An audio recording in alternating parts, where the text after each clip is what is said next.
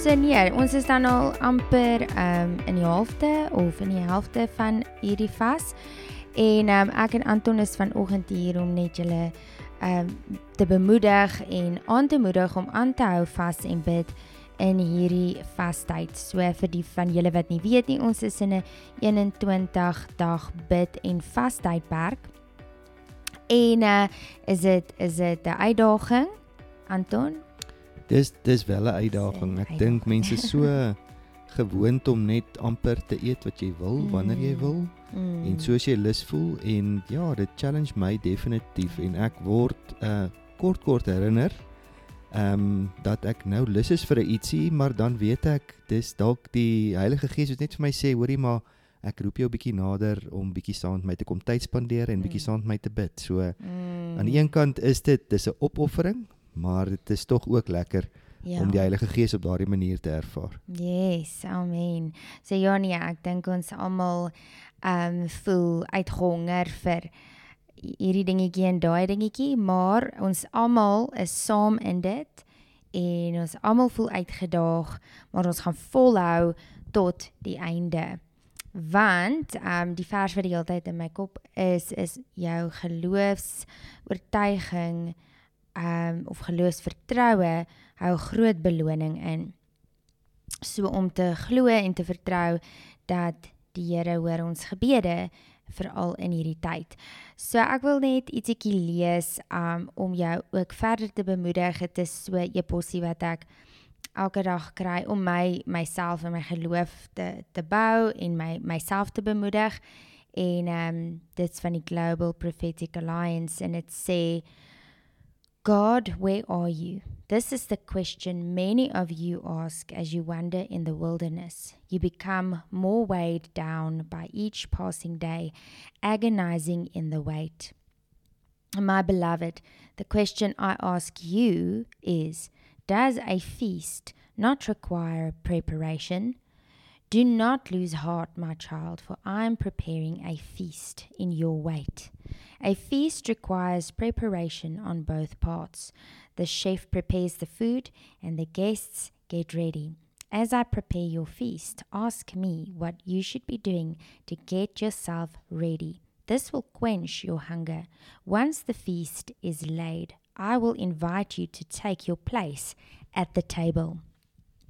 I understand waiting is hard, but there is purpose behind it. I have plans to prosper you, but releasing you prematurely will only cause harm.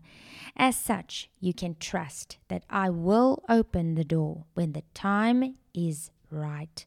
In moments of vulnerability, shift your focus from darkness to light. Instead of falling into hopelessness and despair, picture the feast that is coming. Allow your mouth to water. Declare your promises with expectant hope.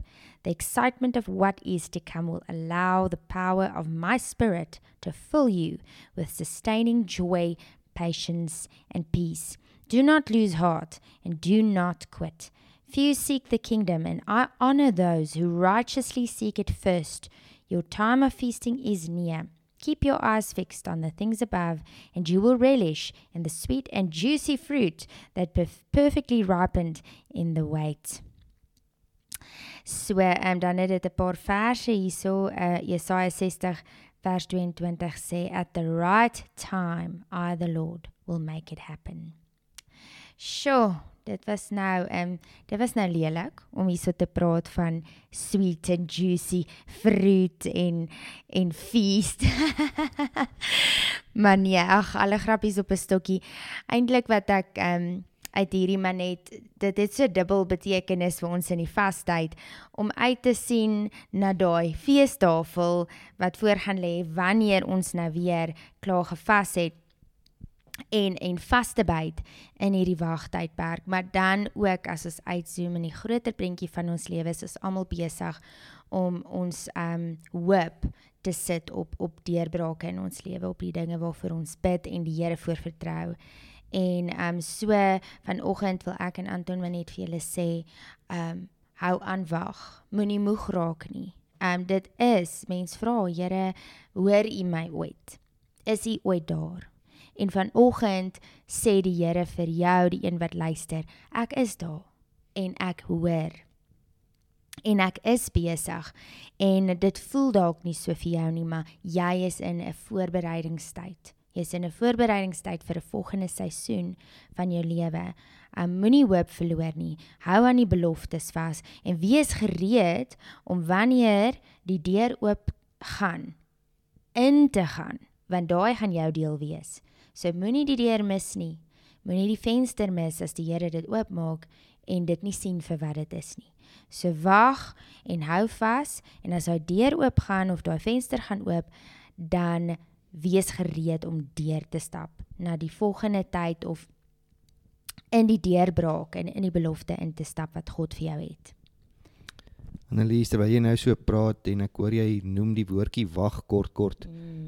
Ek is besig om voor te berei vir ons hemelvaartdiens en ek het bietjie ingegaan op die woord wag en bietjie dit bestudeer en wat dit beteken in die konteks van verskillende verse in die Ou en die Nuwe Testament en ek was verbaas geweest om te sien die diepte en die wyte van die woordjie en die konsep wag as mens dit daarna luister in die manier wat die Here dit vir ons bedoel en partykeer dink mens wag is so kort en eenvoudige woordjie en mens dink dis 'n iets passief wat gebeur.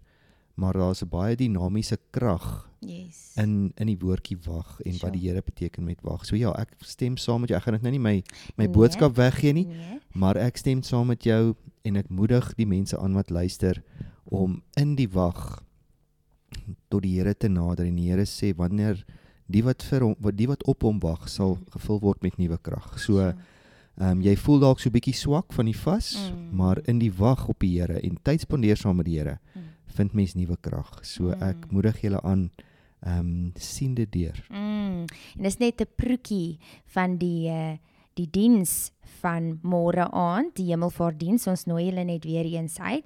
So ek en Anton wil graag saam met julle bid.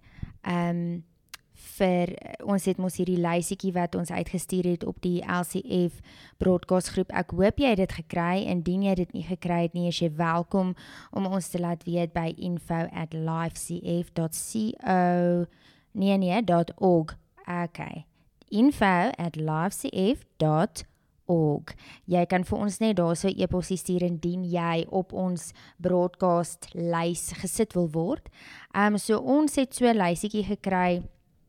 Dit sê waarvoor om te bid gedurende die vastydperk. So maandag het ons bietjie saam gebid rondom aanbidding en dankbaarheid.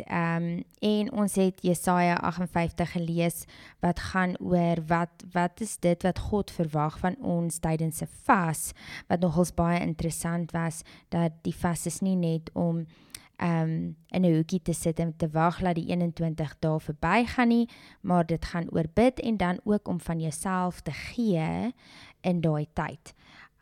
So as jy nou nie weet waarvan ek praat nie, dan kan jy maandag se uitsending ook luister.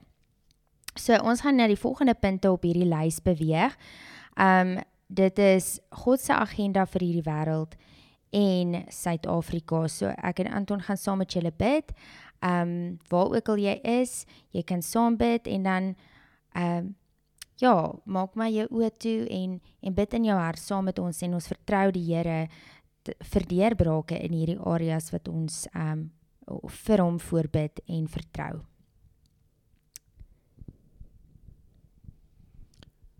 Ag Here, baie dankie vir die geleentheid om net vanoggend na U te kom en ons harte net voor U uit te stort. En Here, vanoggend verklaar ons U is die koning van ons lewe. U is ons goeie Vader. Jesus, U is ons verlosser en Heilige Gees, U is ons helper en ons bron van krag. En vanoggend kom ons na U toe en ons sit die valdriehoek net voor U voete neer. Here, hierdie is ons gemeenskap. Dis waar ons bly en Here, dis waar U ons ook geplaas het, Here, vir 'n doel en vir 'n rede. En Here, ons het die verantwoordelikheid om ons gemeenskap en hierdie area net voor U te dra en te sê, Here, mag U die planne en die dinge wat U beplan vir die valdriehoek tot bewerkstelliging bring. Here, mag U die planne wat U het vir die valdriehoek, Here, vir die mense en vir wie U wil gebruik in die valdriehoek duidelik maak. En Here, ons kom teen die vyand se werking, Here, wat weet van hierdie goeie planne, Here, en 'n stokkie in die speke wil steek van goeie planne wat U wil tot uitvoering bring in die Vaaldriehoek, Here. En ons kom teen die magte van die vyand en ons verklaar hom as kragteloos, want ons aanbid die lewende God, die enigste God, die God wat mag het oor alles. Dankie, Here, dat ons kan verklaar dat U ook die God is van die Vaaldriehoek. Dat U die God is wat regeer in die Vaaldriehoek, Here, en waar die vyand dalk negatiewe dinge uitgespreek het, Here, en 'n houvas het op die Vaaldriehoek, Here, kom ons steun dit en ons bid en ons verklaar in die kragtige, wonderlike, grootste naam bo alle name, die naam van Jesus, dat daardie werke kragteloos is en dat ons God se werking inbid in hierdie area waarin ons bevind. Here, mag U wil geskied in die Vaaldriehoek. Ons kom teen die werke van die vyand en ons kom bestraf dit in die naam van Jesus Christus.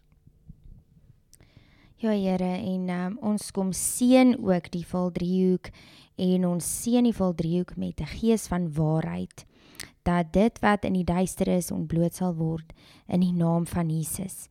Here, en ons vra dat U die wat hulle self verryk in ons munisipaliteite, Here, dat U hulle sal ontbloot en dat U hulle uit sal skuif, Here, en dat U seën oor die kinders sal uitstort in die Vaaldriehoek, Here. Ons bid dat U ons gebed sal verhoor.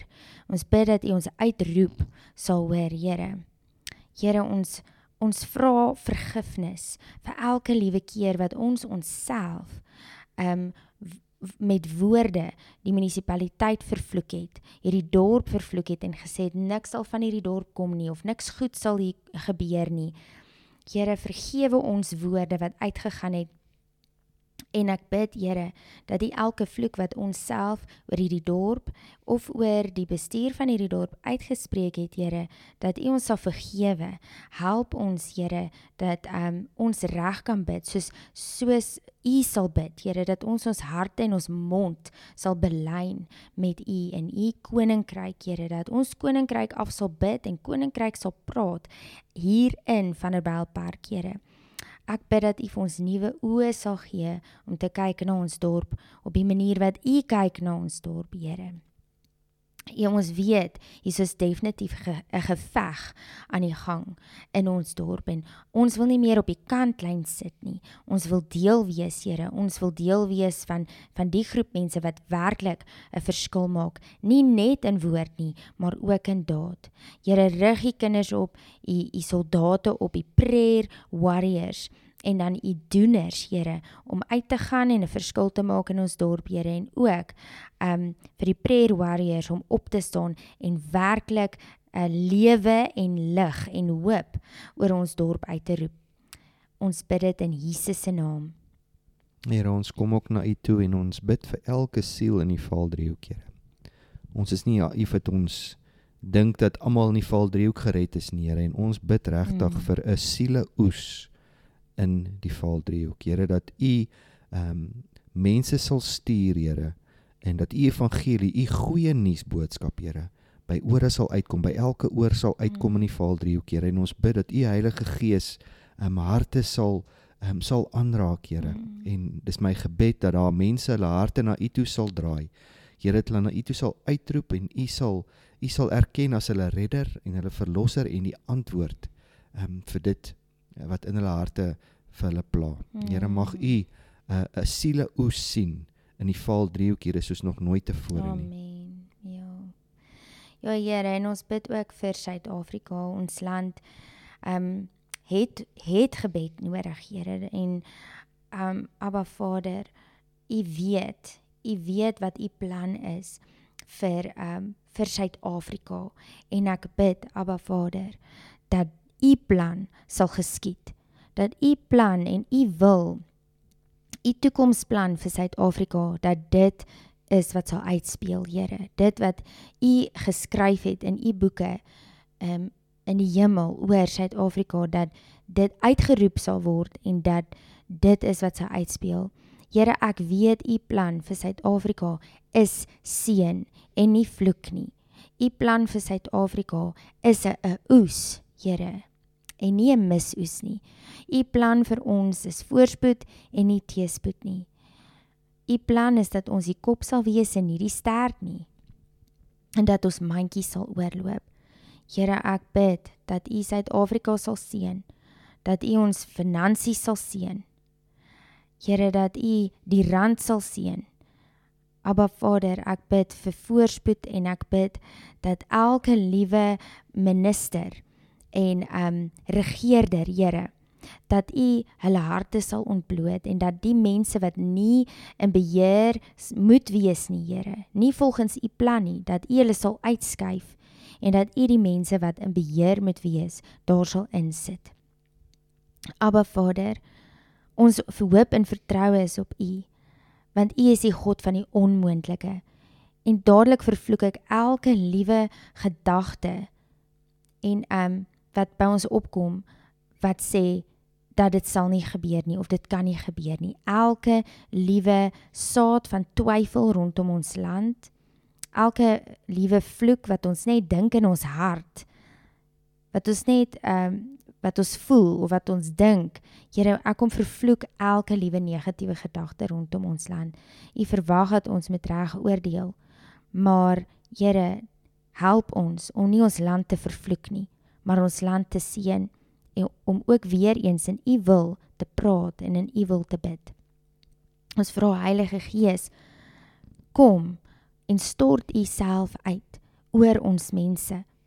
Bring die oes in Suid-Afrika, Here. In Jesus se naam. Here, ons bid vir elke leier van ons land. Ons bid vir elke persoon wat invloed het in ons land. Here, en ons bid dat U harte sal aanraak, dat U hulle harte sal aanraak, Here, dat U harte sal verander. Ek bid dat U leiers sal oprig, goddelike leiers, om posisies in te neem of te beklee waar hulle 'n goddelike invloed kan bring. Here, sodat hierdie land sy aangesig na U toe kan draai. Hulle harte na U toe sal draai weer, Here. En Here, help ons om, soos Anna-Lize gesê het, Here, net te bly vertrou, dat U in beheer is ook van alles wat ook in Suid-Afrika gebeur. Ons vertrou U, Here, vir 'n land wat U vir ons gegee het, Here, waarin ons woon. En Here, mag U seën op Suid-Afrika rus. Ja, Here. Here, ons bid vir die 2024 verkiesing. Here, U weet hoe groot jaar dit is, ook weer eens vir Suid-Afrika. Ek bid, Here, dat U ons oë sal oopmaak vir wat reg is en verkeerd is, Here, wat waarlik reg en verkeerd is in U oë. Dat U vir ons 'n koninkryk perspektief sal gee in hierdie tyd. Dat U ons harte sal oopmaak en ons ore sal oopmaak vir U stem. Here, en ek bid dat mense se harte sal draai na U toe. En dat ons waarlik sal dit wat ons moet sien vir wat dit is, sal sien vir wat dit is, Here. Dit wat sleg is in U oë, dat ons dit sal sien, en dit wat reg is in U oë, dat ons dit sal sien vir wat dit is. Here, wys ons en lei ons om reg te kies. Elke liewe persoon in die land, Here, lei ons dat ons reg sal kies. Abba Vader, niks is vir U onmoontlik nie. Niks is vir U onmoontlik nie. Niks is vir U te groot nie. En ons harte het begin twyfel aan hoe groot U is en hoe in beheer U is, Here, maar U is nog steeds in beheer. En ons, as die kinders van God, vra dat U die leiersels sal neem van hierdie land. Kom neem die leiersels van hierdie land, Here. Die kinders van God, vra U en ons roep uit na U. In Jesus se naam. Dankie ook, Here, vir manne van God. En vroue van God, Here, wat saam met ons stem vanoggend, Here. Dankie dat ons as kinders van die lewende God na U toe kan uitroep. Here, dat ons kan seën spreek oor Suid-Afrika. Dankie vir besigheidsmanne, vir instansies wat wel aan U vashou, Here. En wat U erken as hulle anker en hulle bron vir alles.